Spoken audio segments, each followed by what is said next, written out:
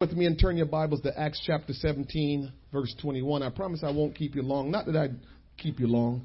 This is not a traditional Pentecostal church. We're traditional in some way, but we're not traditional in long church. No, we're not traditional in long church. We have a different motto, different mindset. We're here to have church to reach lost people. Lost people don't want to be in church for 3 hours. That's what it's about. So Pentecostal church that want to have church for 4 hours, they're not making it about lost people. They're making it about themselves. And Jesus says, I came to seek and to save that which is lost. Jesus says that them that are whole don't need a physician. It's them that are sick that need a physician. We have to focus on people who are sick. We need to focus on people who are lost, not people who have the Holy Ghost, baptized in Jesus' name, living the life. I mean, you know, God said he left the 99 and went after the one. The 99 was saved, rejoicing, loving the Lord, but the one went astray. That's the one he went after. He didn't stay with the 99 and rejoice with them. Then the Bible says heaven rejoiced over one sinner that repented. Oh my God. Why is God telling me these things this morning? But that's what it's about. And so we try our best to do church to reach people that need God, not to reach people that already have God. And people that need God, they don't need to be in church 3 hours to get God. All they need is one touch. Right, Brother Chubby? Just one touch. And the power of God will change everything in a second. One touch. And so it don't take 4 hours to do that. Now, if God wants to do whatever he wants to do and it lasts that long, then glory be to God. But what we do in our own strength, we want to make sure our mindset is, how can we help someone that really wants to know Christ? Acts chapter 17, verse 21. The word of the Lord says, for all the Athenians, however you want to pronounce it, and strangers which were there spent their time in nothing else but either to tell or to hear some new thing. Then Paul stood in the midst of Mars Hill and said, ye men of Athens, I perceive that in all things ye are too superstitious. For as I passed by and beheld your devotions, I found an altar with this inscription, to the unknown God, whom therefore ye ignorantly worship, him declare I unto you. Father, your presence is here. I know, Lord God, that if we desire for you to work, you will work. I pray today, Lord God, that every heart will be open. I pray today, Lord God, that every mind will be clear. And that for the next few moments, Lord God, we will give you total and complete access to our heart, to our mind, to our spirit. That, Lord, you can do whatsoever you will. Lord, don't let us leave the same way we came in. We need changed. Oh God, we need to experience transformation. We need to experience, Lord God, redefining of who we are in you. We need to experience, Lord, the power of God working in our heart and mind. Lord, have your way today. Disrupt whenever you see you want to. Do whatever you want to, whenever you want to. It's all about you. It's not about us, Lord God. We want your will be done as you are the central focus of all that will transpire here today. In Jesus' name we pray. Somebody say amen. Amen. You may be seated in the presence of the Lord. I want to talk to you today on this topic. Consider your devotion. Consider your devotion. Consider your devotion. Do you ever notice little children playing with their toys, how quickly they become tired of the toy? You put a lot of toys out for the kids. This is why sometimes as parents, we try to put one toy out at a time. Because if you put more than one toy out, they get tired of one toy so quickly that they move to the next one and move to the next one and move to the next one because they get so tired of the first one. And it's kind of amazing that if you pay enough attention that we have become sort of like that as adults as well. We get tired of our toys, or we get tired of stuff really quickly, and we start to look for the new thing. I mean, in this day and age, you know, today we have this new phone out, and then they can't wait for 6 months later or a year later to bring the other phone out, and they make you become uneasy because you want the new phone, and things just keep moving. You know, the cars nowadays, they tell you lease cars, don't buy cars. And you know why that is? Because the technology is moving so fast that they're telling you, you don't want to buy a car. You know, normally you buy a car, you keep it for 10 years or however long you want to keep it. But if you buy a car today and keep it for that long, by the time you're ready to get rid of it, guess what? The technology is antiquated. And so that's why they're telling you lease cars, because you can just take it back in 3 years or whatever and get the latest technology, the latest car, and you all good. So we're now living in an age where we're no different from the children. We get tired of stuff quickly. The world has trained us to become impatient. What's the next thing? What's the next thing? And so we're in that kind of place right now. And so not just with toys and not just with fashion probably. It's not just with that, but in information. Information. We have become hungry and interested in information. We want to know what's going on. We want to know what's the latest. We want to know, how to stay ahead of things. And so today we're a people that's just driven by information. If you go to the media, people want to break the story. They want to be the first one to say, here's what's going on. And so we're information driven more than anything else right now. We want to be the first to know. And that has consumed us.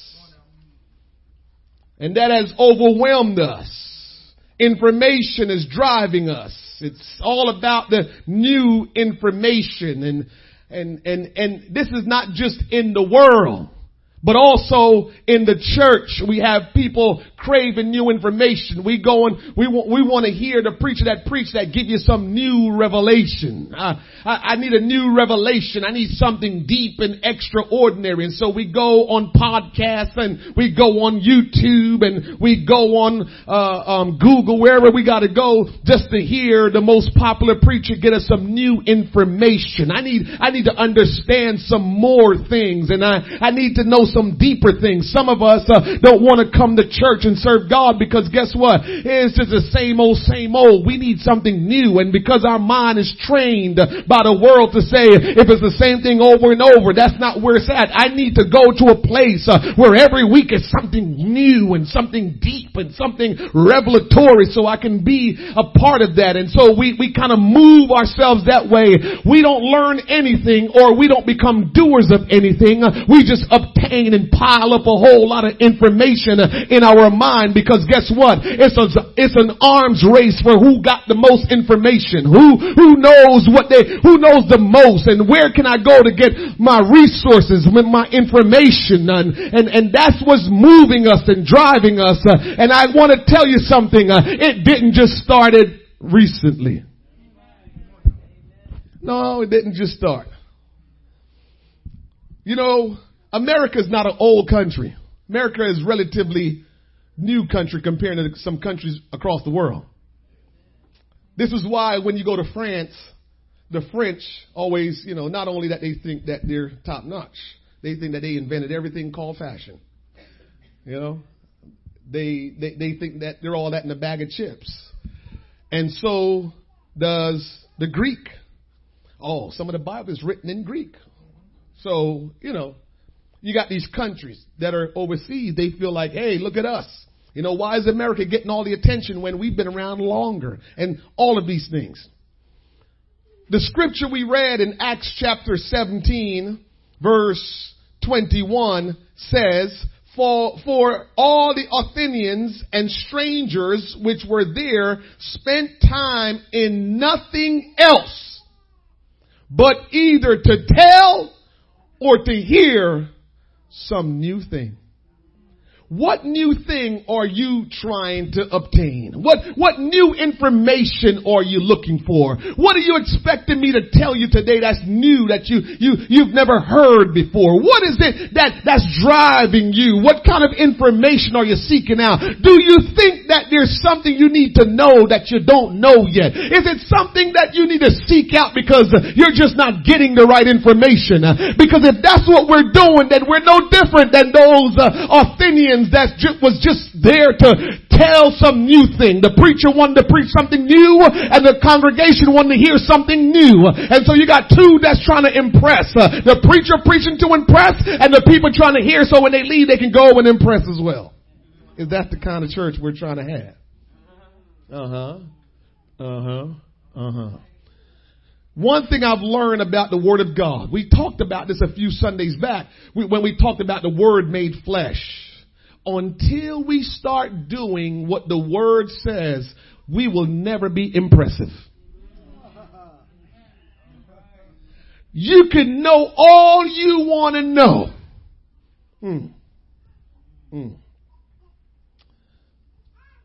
There's a lot of people that are smart in our world. There's a lot of people that possess information. But guess who people listen to? The people who have accomplished something. You can be the smartest person in the world, but if you have never accomplished anything, we're not messing with you. We're not coming to you for information because a smart person says, if you didn't accomplish anything, I know you graduated from Yale and then Princeton and then you went to go do some other stuff at Harvard. I know you got degrees upon degrees, but if you have never accomplished anything with all the knowledge and all the information and all the accolades, if you've never accomplished anything, what good is all of it? If we go to college and we get all of the degrees and we stack them up and now we have all this information and all the education we need, but we don't accomplish anything with it.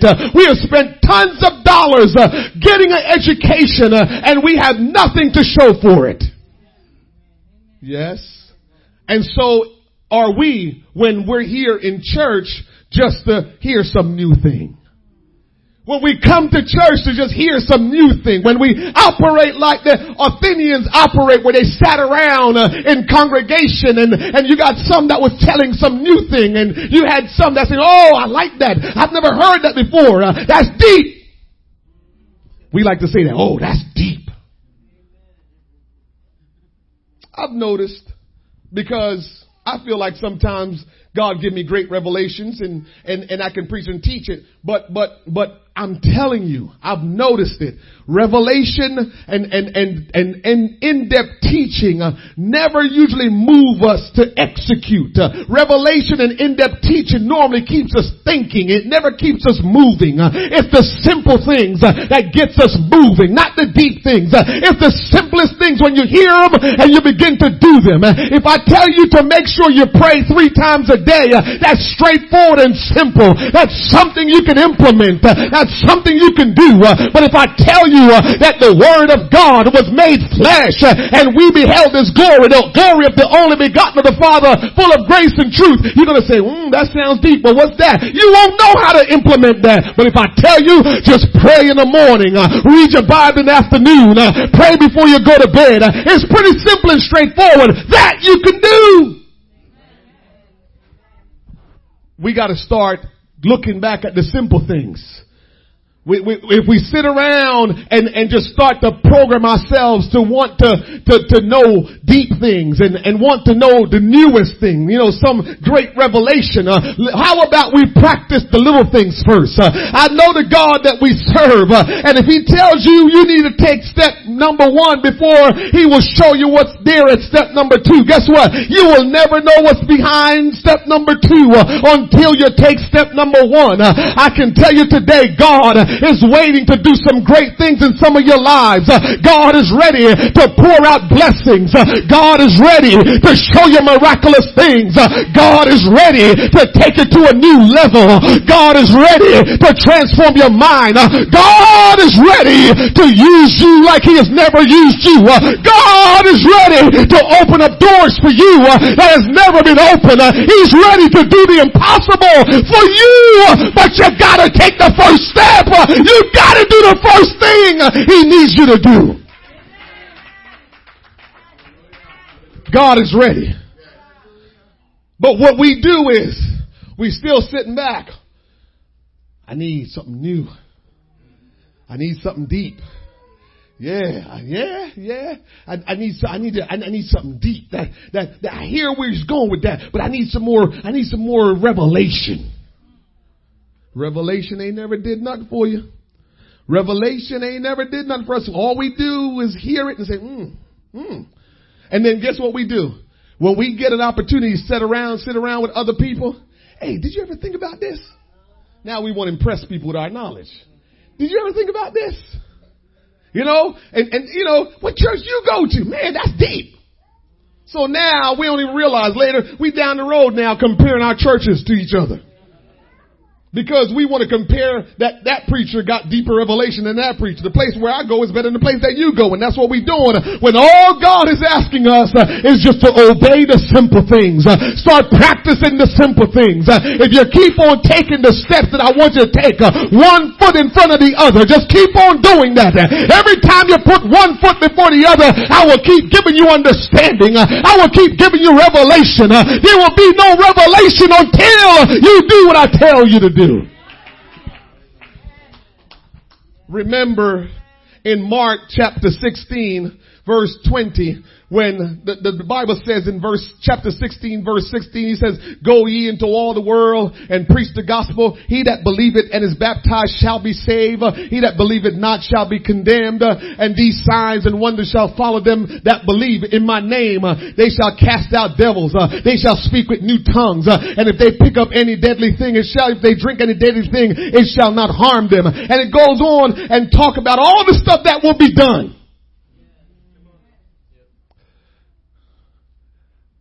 Give me Mark chapter 16 verse 20.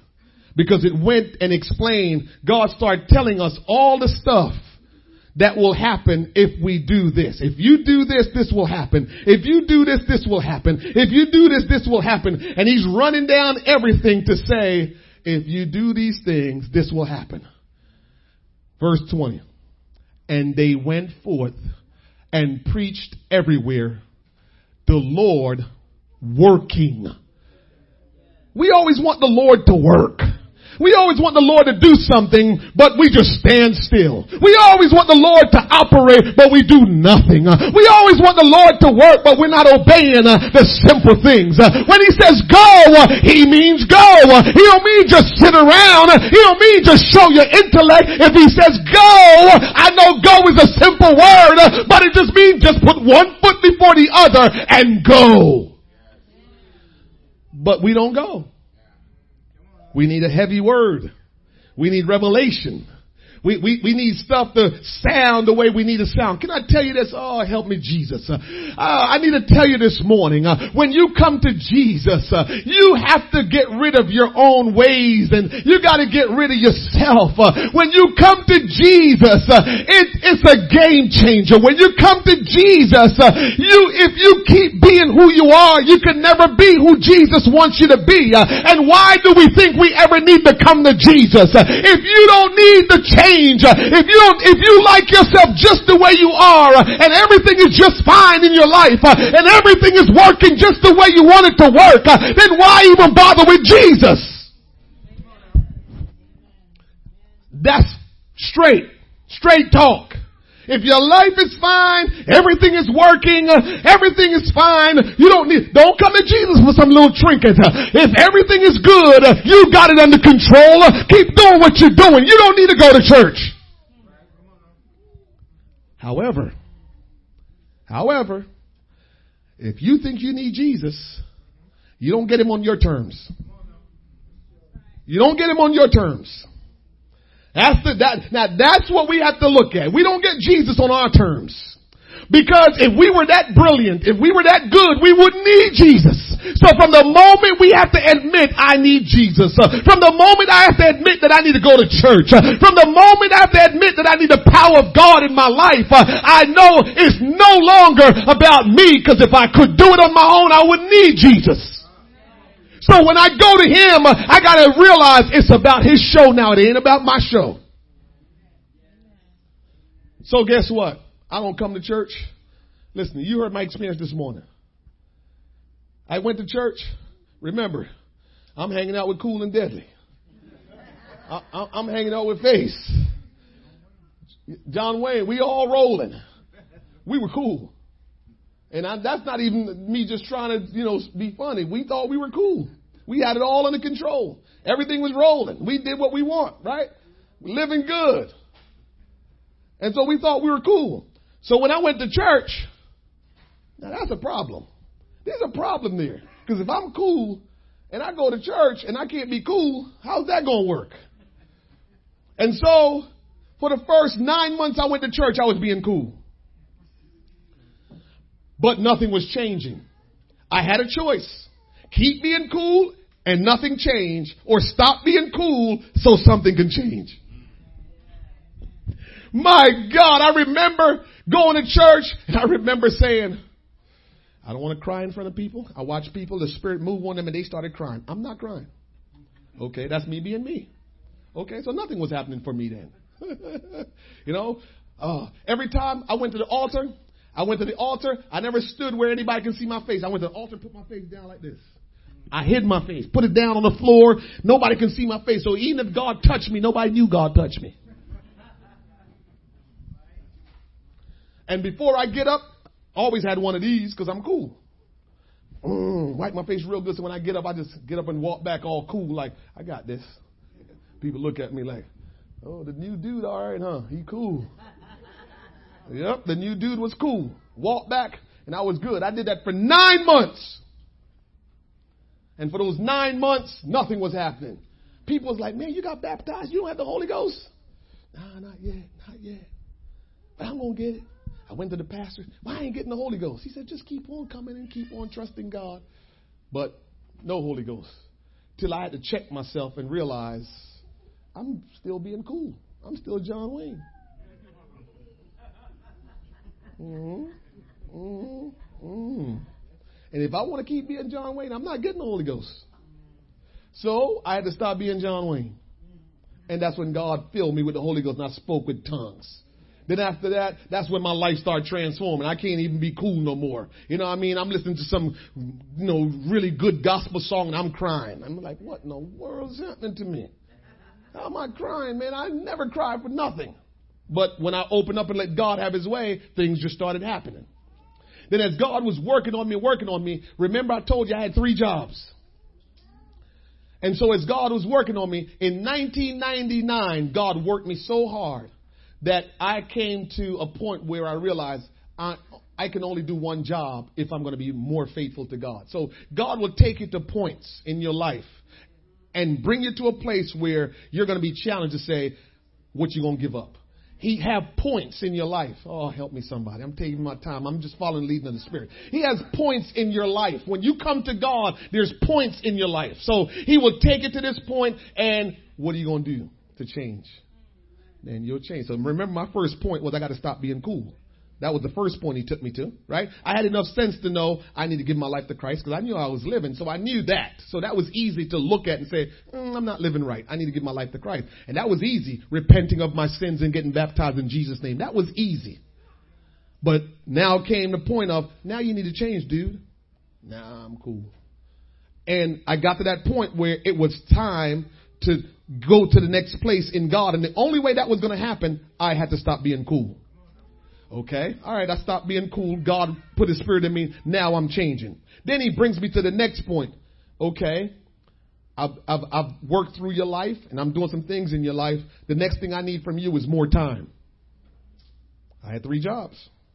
So he told me I need more. He need more of my time. I'm like, you got to be kidding me. And remember what I told you. The only way I can give him more time is to get rid of the 2 jobs that paid me the most. And I had to take the old job that was paying me no money. But God needed time. What did I do? 1999? Okay, I'm going to just stick with the one job. I gave him his time. God is taking us all on a journey.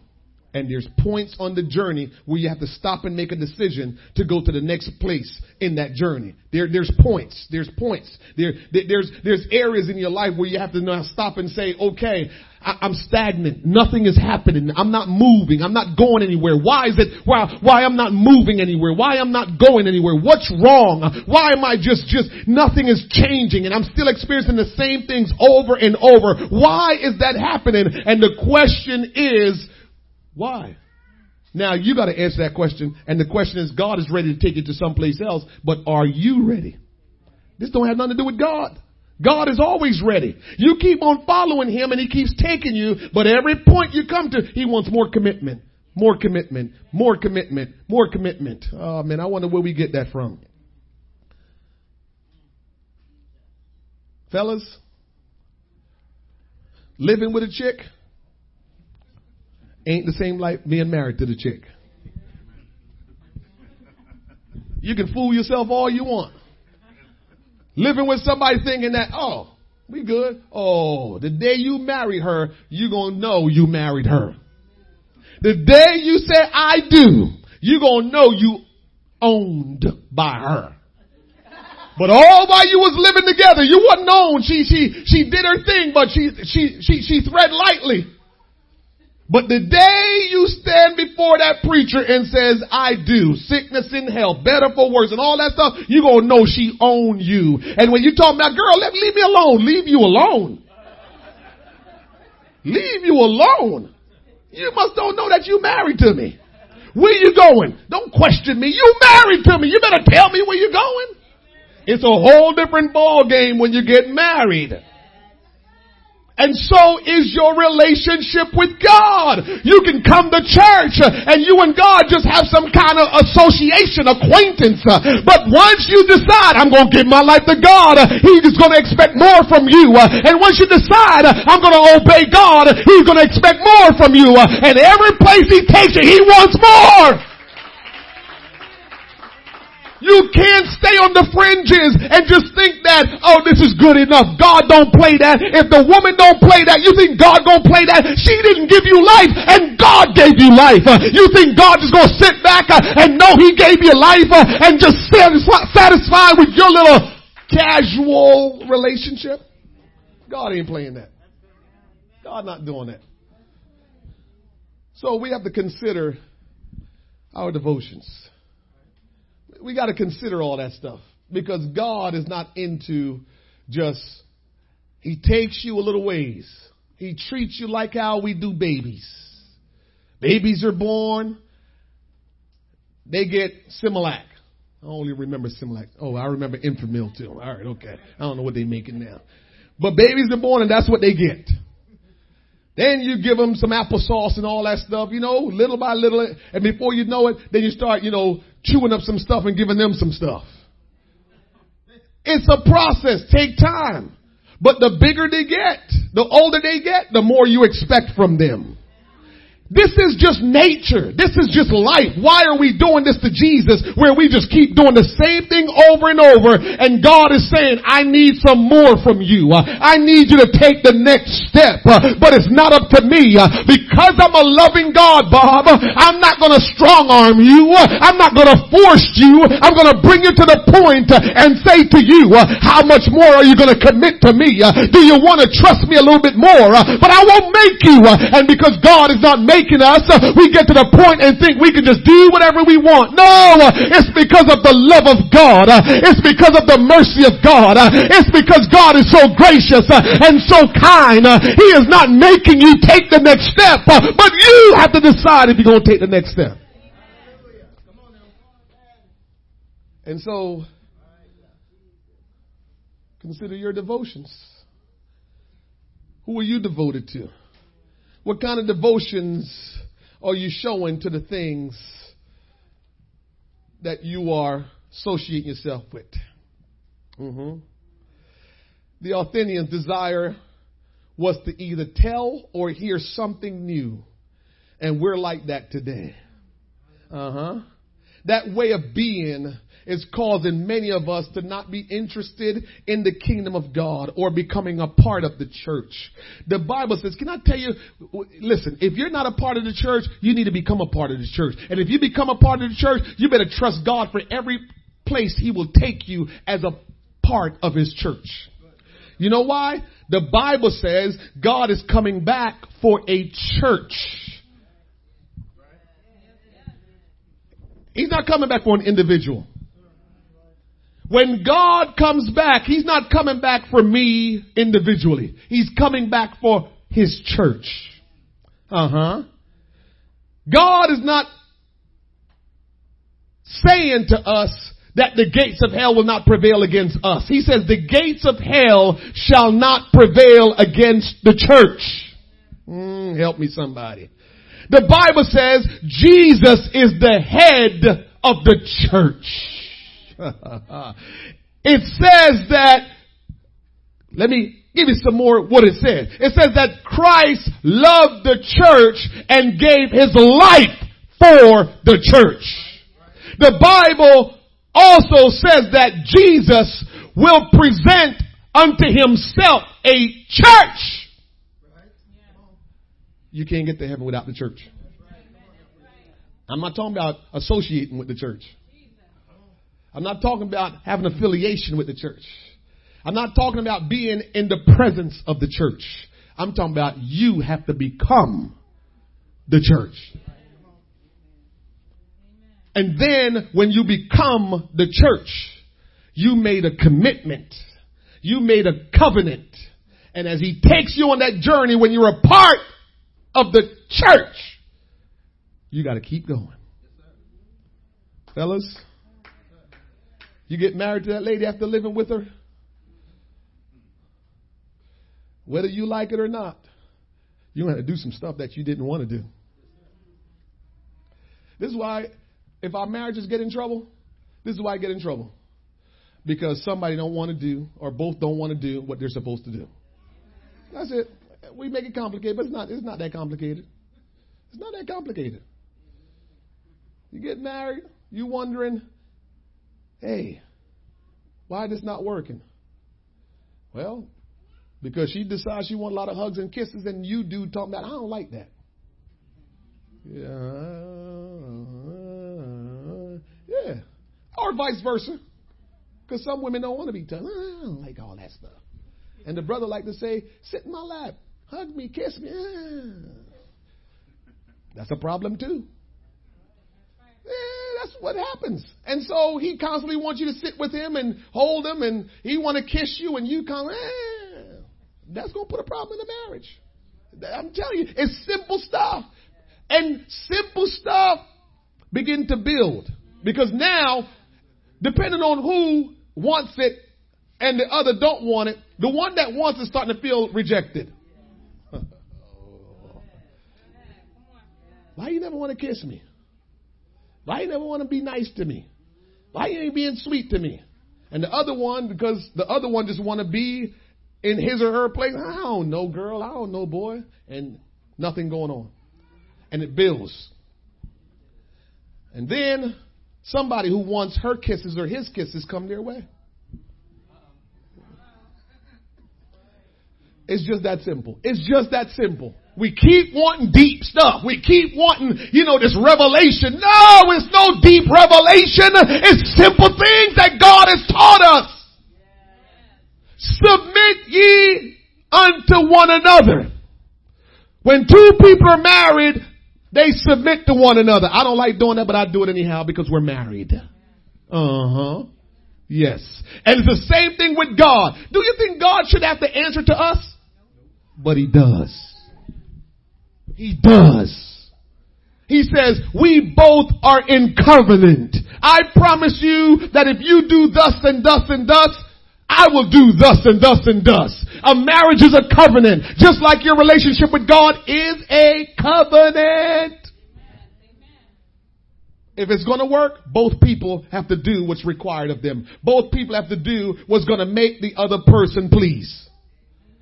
As a matter of fact, if you don't know what love is, forget about all your definition that you have of love. Love is this: to do whatever is necessary to please the object of your love. Yeah. So guess what? A lot of people saying they love, tell them they don't love. Because if you know the person you love desires something and you don't move hell and you don't go through all kinds of stuff to make sure they get it, if you know it pleased them, then you really don't love them. Do you want scripture? For God so loved the world. If I'm God and you God, tell me why you're going to leave out of heaven and come and become a human and then make people talk about you, spit on you, beat you. Why would you go through all of that? Why? No. I'm not going through all that. He did whatever was necessary to please the object of his love. That's what love is. It doesn't have to be emotional. You don't have to demonstrate emotion to say you love. No, you don't have to. You will probably eventually if you really do love. The Bible says Jesus wept over Jerusalem, so he loved them so much and watched them strain that he cried because they were just lost.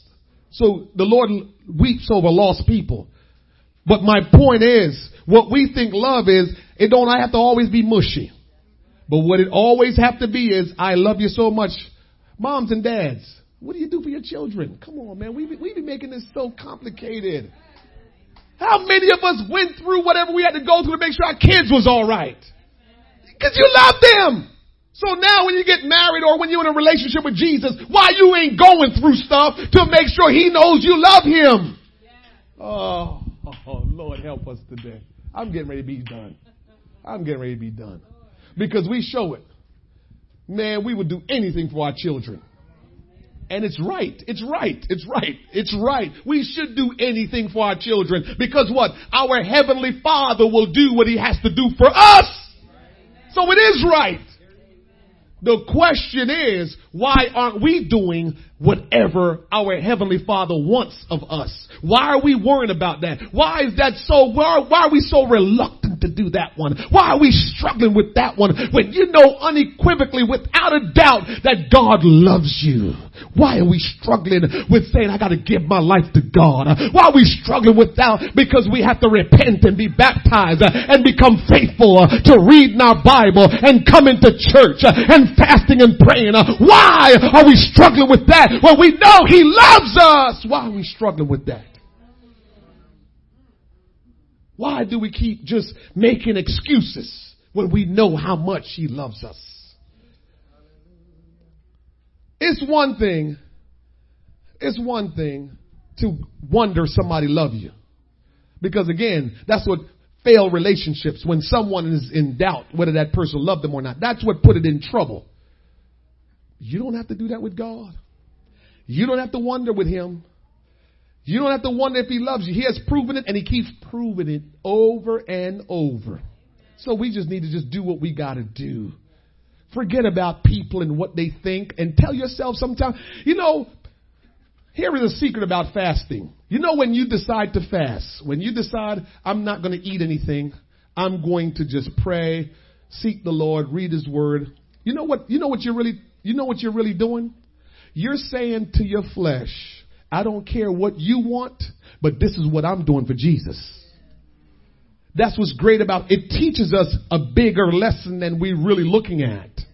So when you decide you're going to fast, what you're telling your flesh is, I am not going to listen to you. I am not going to give you the controls. I am going to make sure I surrender and submit to God. And that's what we're doing. And so we can do that with our life. We can say, I know this is what I desire. Believe me, everybody, we all that live for God will always have places and points in life where we said, this is what I want, but will it please God?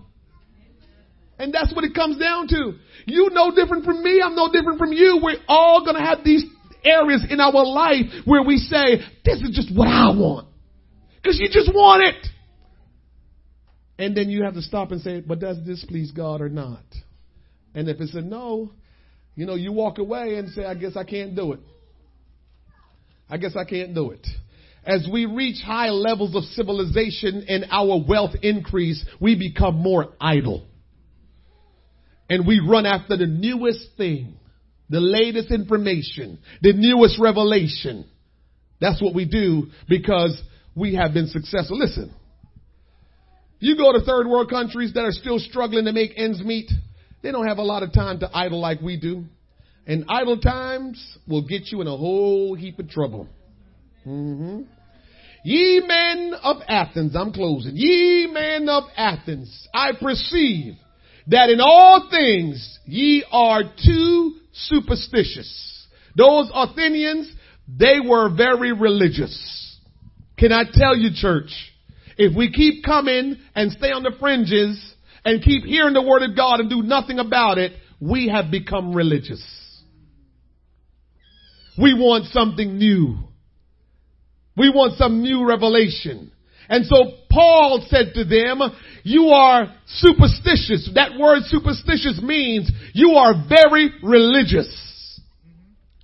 You have so many gods that you give devotions to all of them. You have built altars unto all of them. That's how superstitious you are. The Athenians had so many gods, and they wanted to recognize all of them, that they were worshiping a whole bunch of gods. Worshiping a whole bunch of gods. I read that. I said, man, we deceive ourselves so often. God for this, God for that. One of the gods that they worshiped was the god Zeus.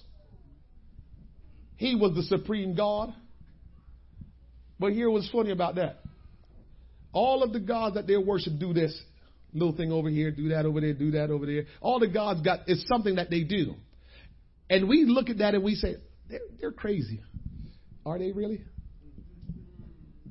Do you want me to go down that road? Don't we have little over here and over here and over here? And God is the supreme God. Yeah. Yeah. We got the hair God. We got the money God. We got the shoe God. We got the phone God. We got the pocketbook God. We got the clothes God. Right? But Almighty God is the supreme God. How are we different from them? Yeah, how are we different? We recognize Almighty God as the supreme God, but we got these little gods anyway. The pocketbook gods and, the shoe gods. We got all them because they're driving us. We're giving devotion to them. Ladies, don't let me mess with you. How much time you put in sometimes in go getting some nice pair of shoes? How much time you putting into that? How many stores you go to? Go to Short Hills Mall. You go to Jimmy Choo. You can see some good shoes up there. How much time we putting into that? So the time that we putting in, being a little bit of God there. Yes. We're no different from them. Listen, if we're gonna do what we got to do, we got to call a spade a spade, and that spade is you. I got to call me a spade. Oh, come on. I'm not afraid. You better not be afraid. I remember I was looking for something for my wife for Mother's Day. You know how much time I put into that? I went to every mall. I went to King of Prussia and Short Hills. Now think about where they are if you know about malls. One way out in PA, another way up North Jersey. And I'm hitting the malls. Let me find out if I can find this. That's a lot of time. To drive to King of Prussia from here, 45 minutes. To drive to Short Hills from here, 45 minutes. And then walk in the mall, going to all the stores and telling people, bring this out now like that. Let me see that. You know how much time that is? So I'm calling myself a spade. Yes. I put some time into that. And we're putting time into a lot of things. And I'm not telling you that just the normal way of life don't require you to do some things. But when you have to measure that against how you serve the Almighty God and you come up short, that's where the problem is. That's where the challenge becomes. That's where now God is holding you accountable when He looks at it and says, how much time did you give those things in your life? And how much time did you give to me?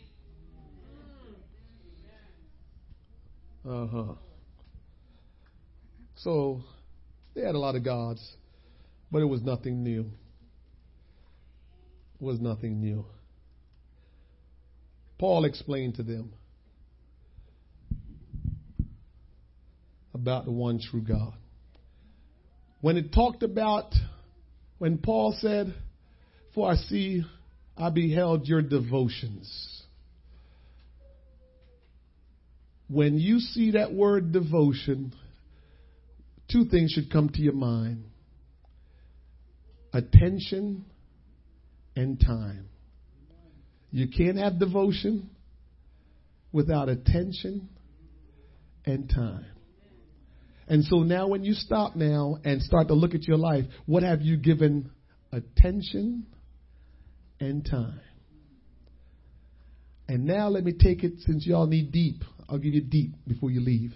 And so when you go deep and look at the meaning as you translate it from the Greek to English, what the word devotion meant, when Paul says, "I beheld your devotion," that word devotion meant worship. So what Paul was saying, I watched you worship all those gods.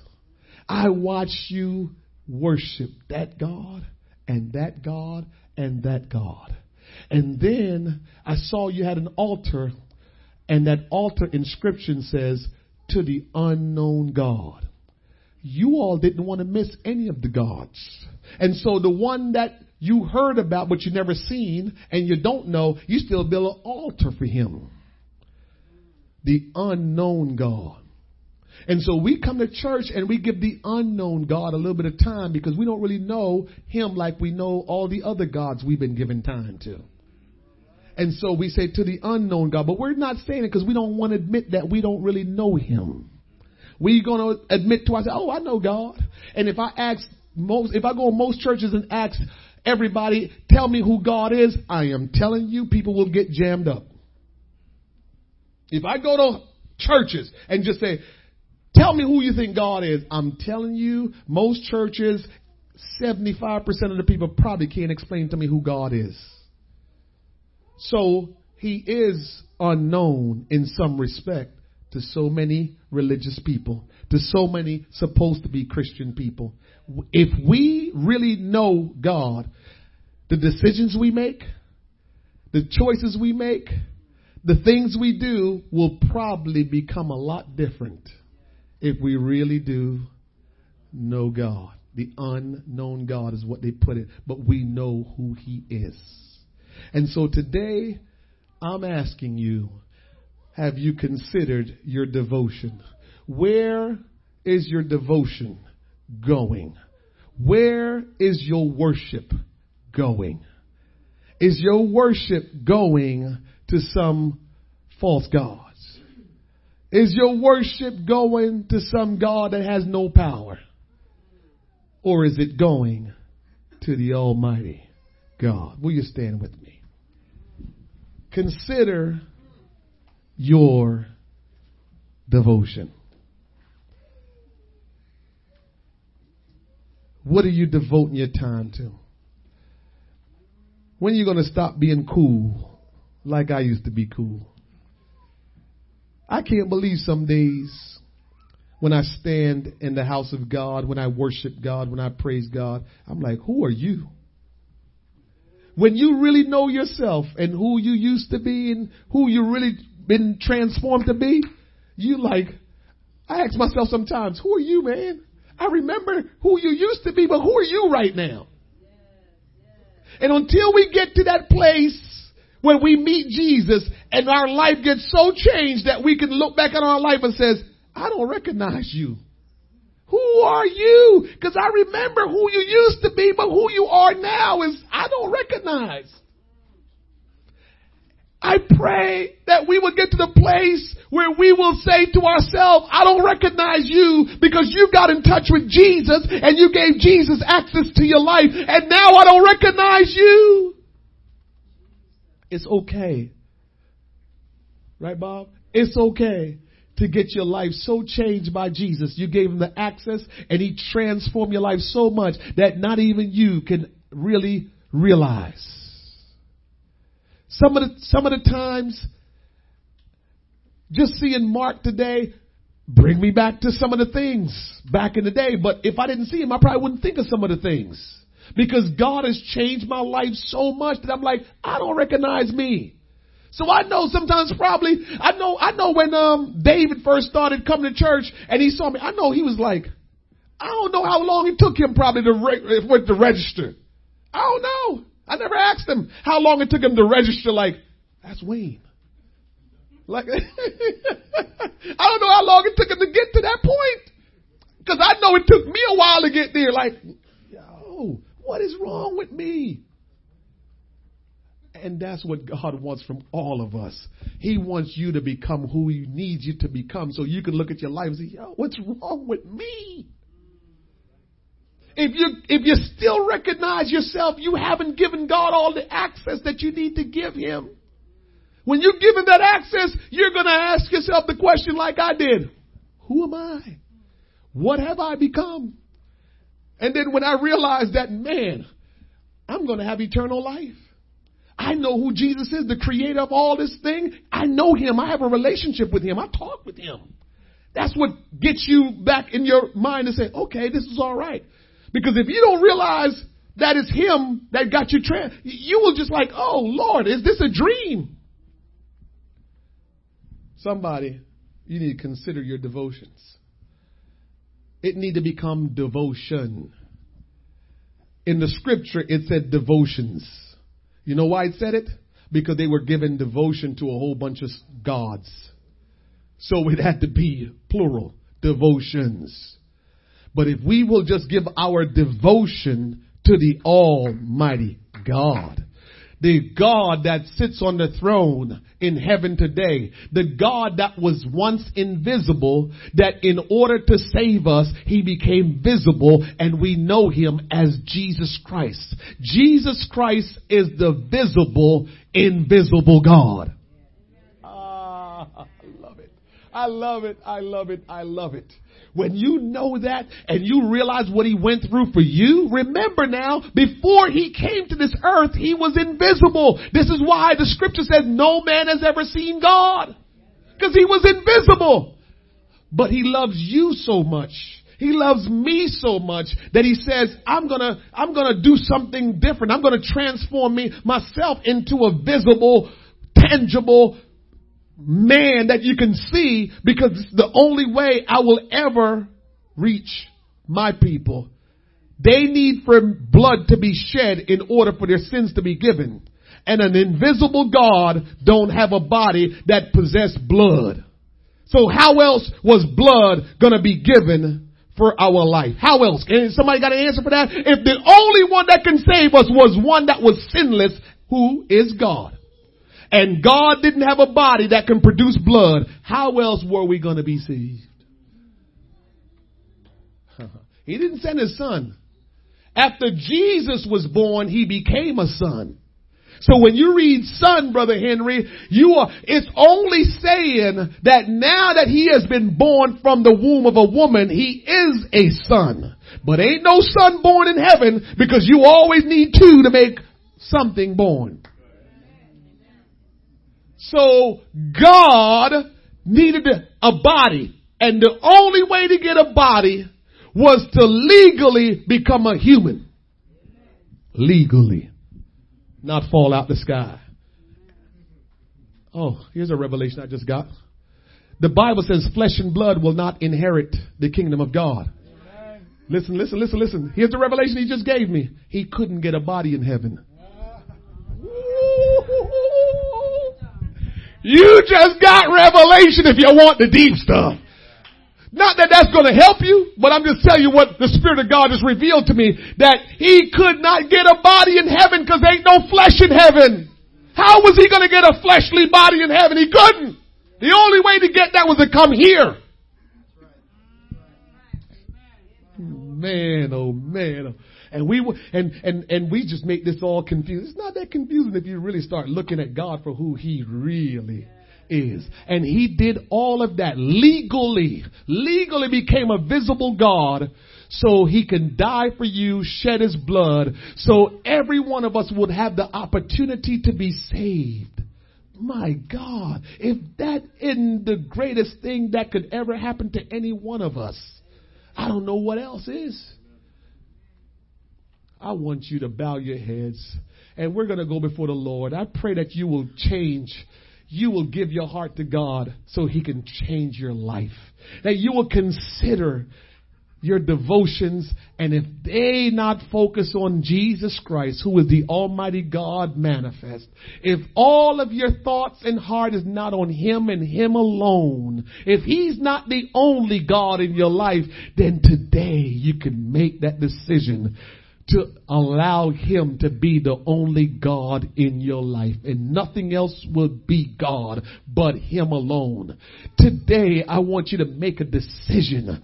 You won't always get the opportunity. You don't know when your number will be called. You don't know when death will come knocking.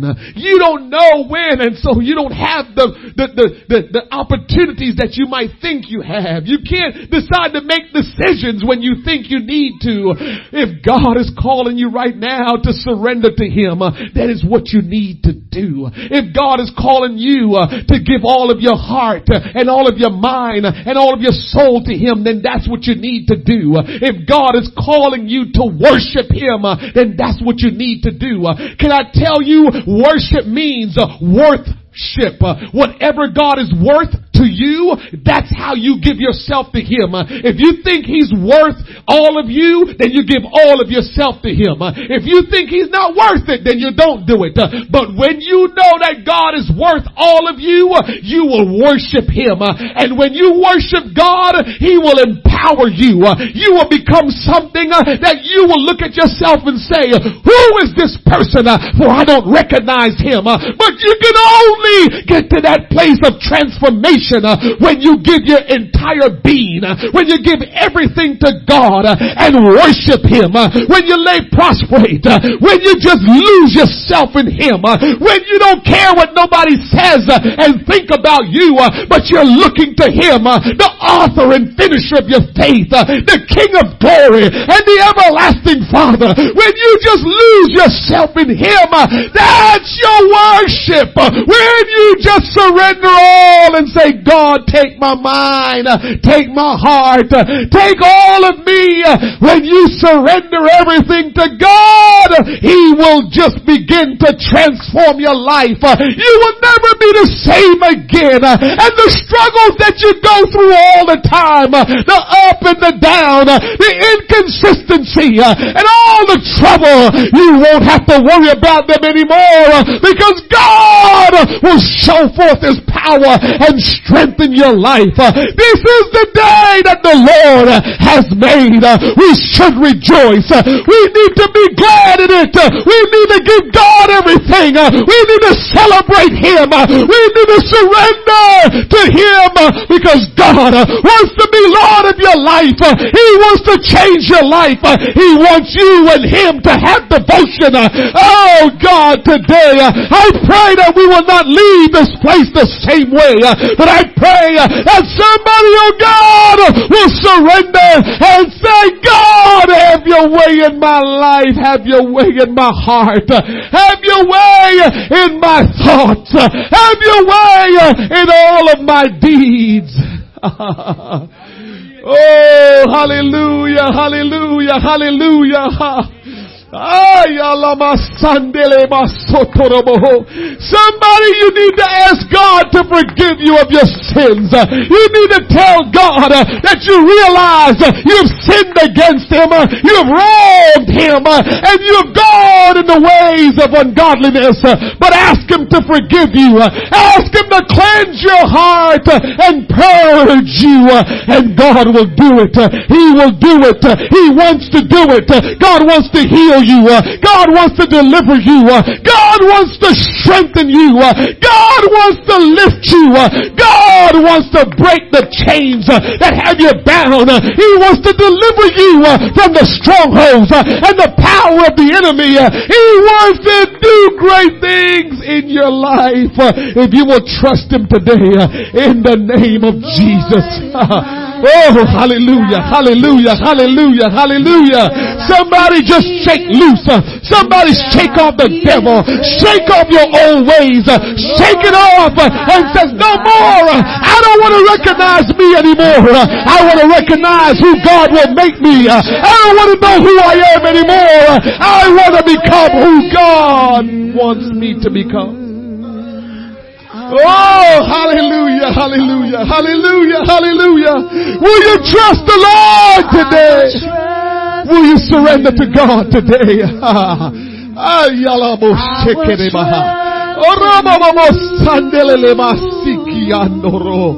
Oh, hallelujah, hallelujah, hallelujah. God, will you have your way today in this place? Oh God, break the chains. Break the invisible chains. Set the captives free today, Lord God. Change some hearts and minds today, Lord God. In the name of Jesus. In the name of Jesus.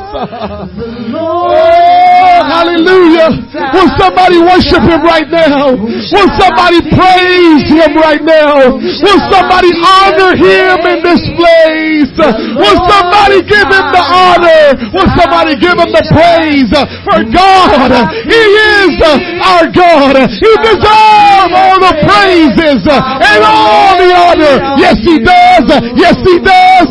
He deserves your upsitting. He deserves your honoring Him and praising Him.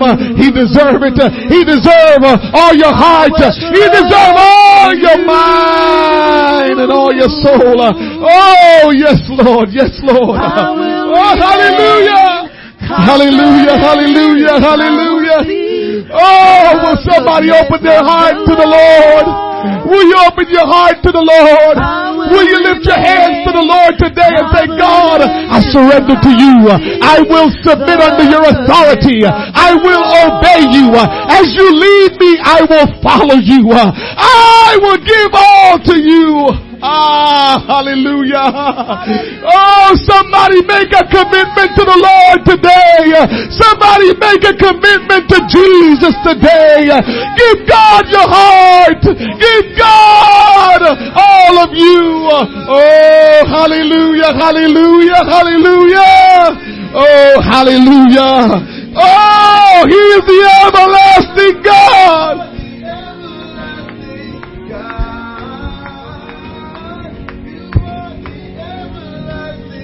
We set our hope on you.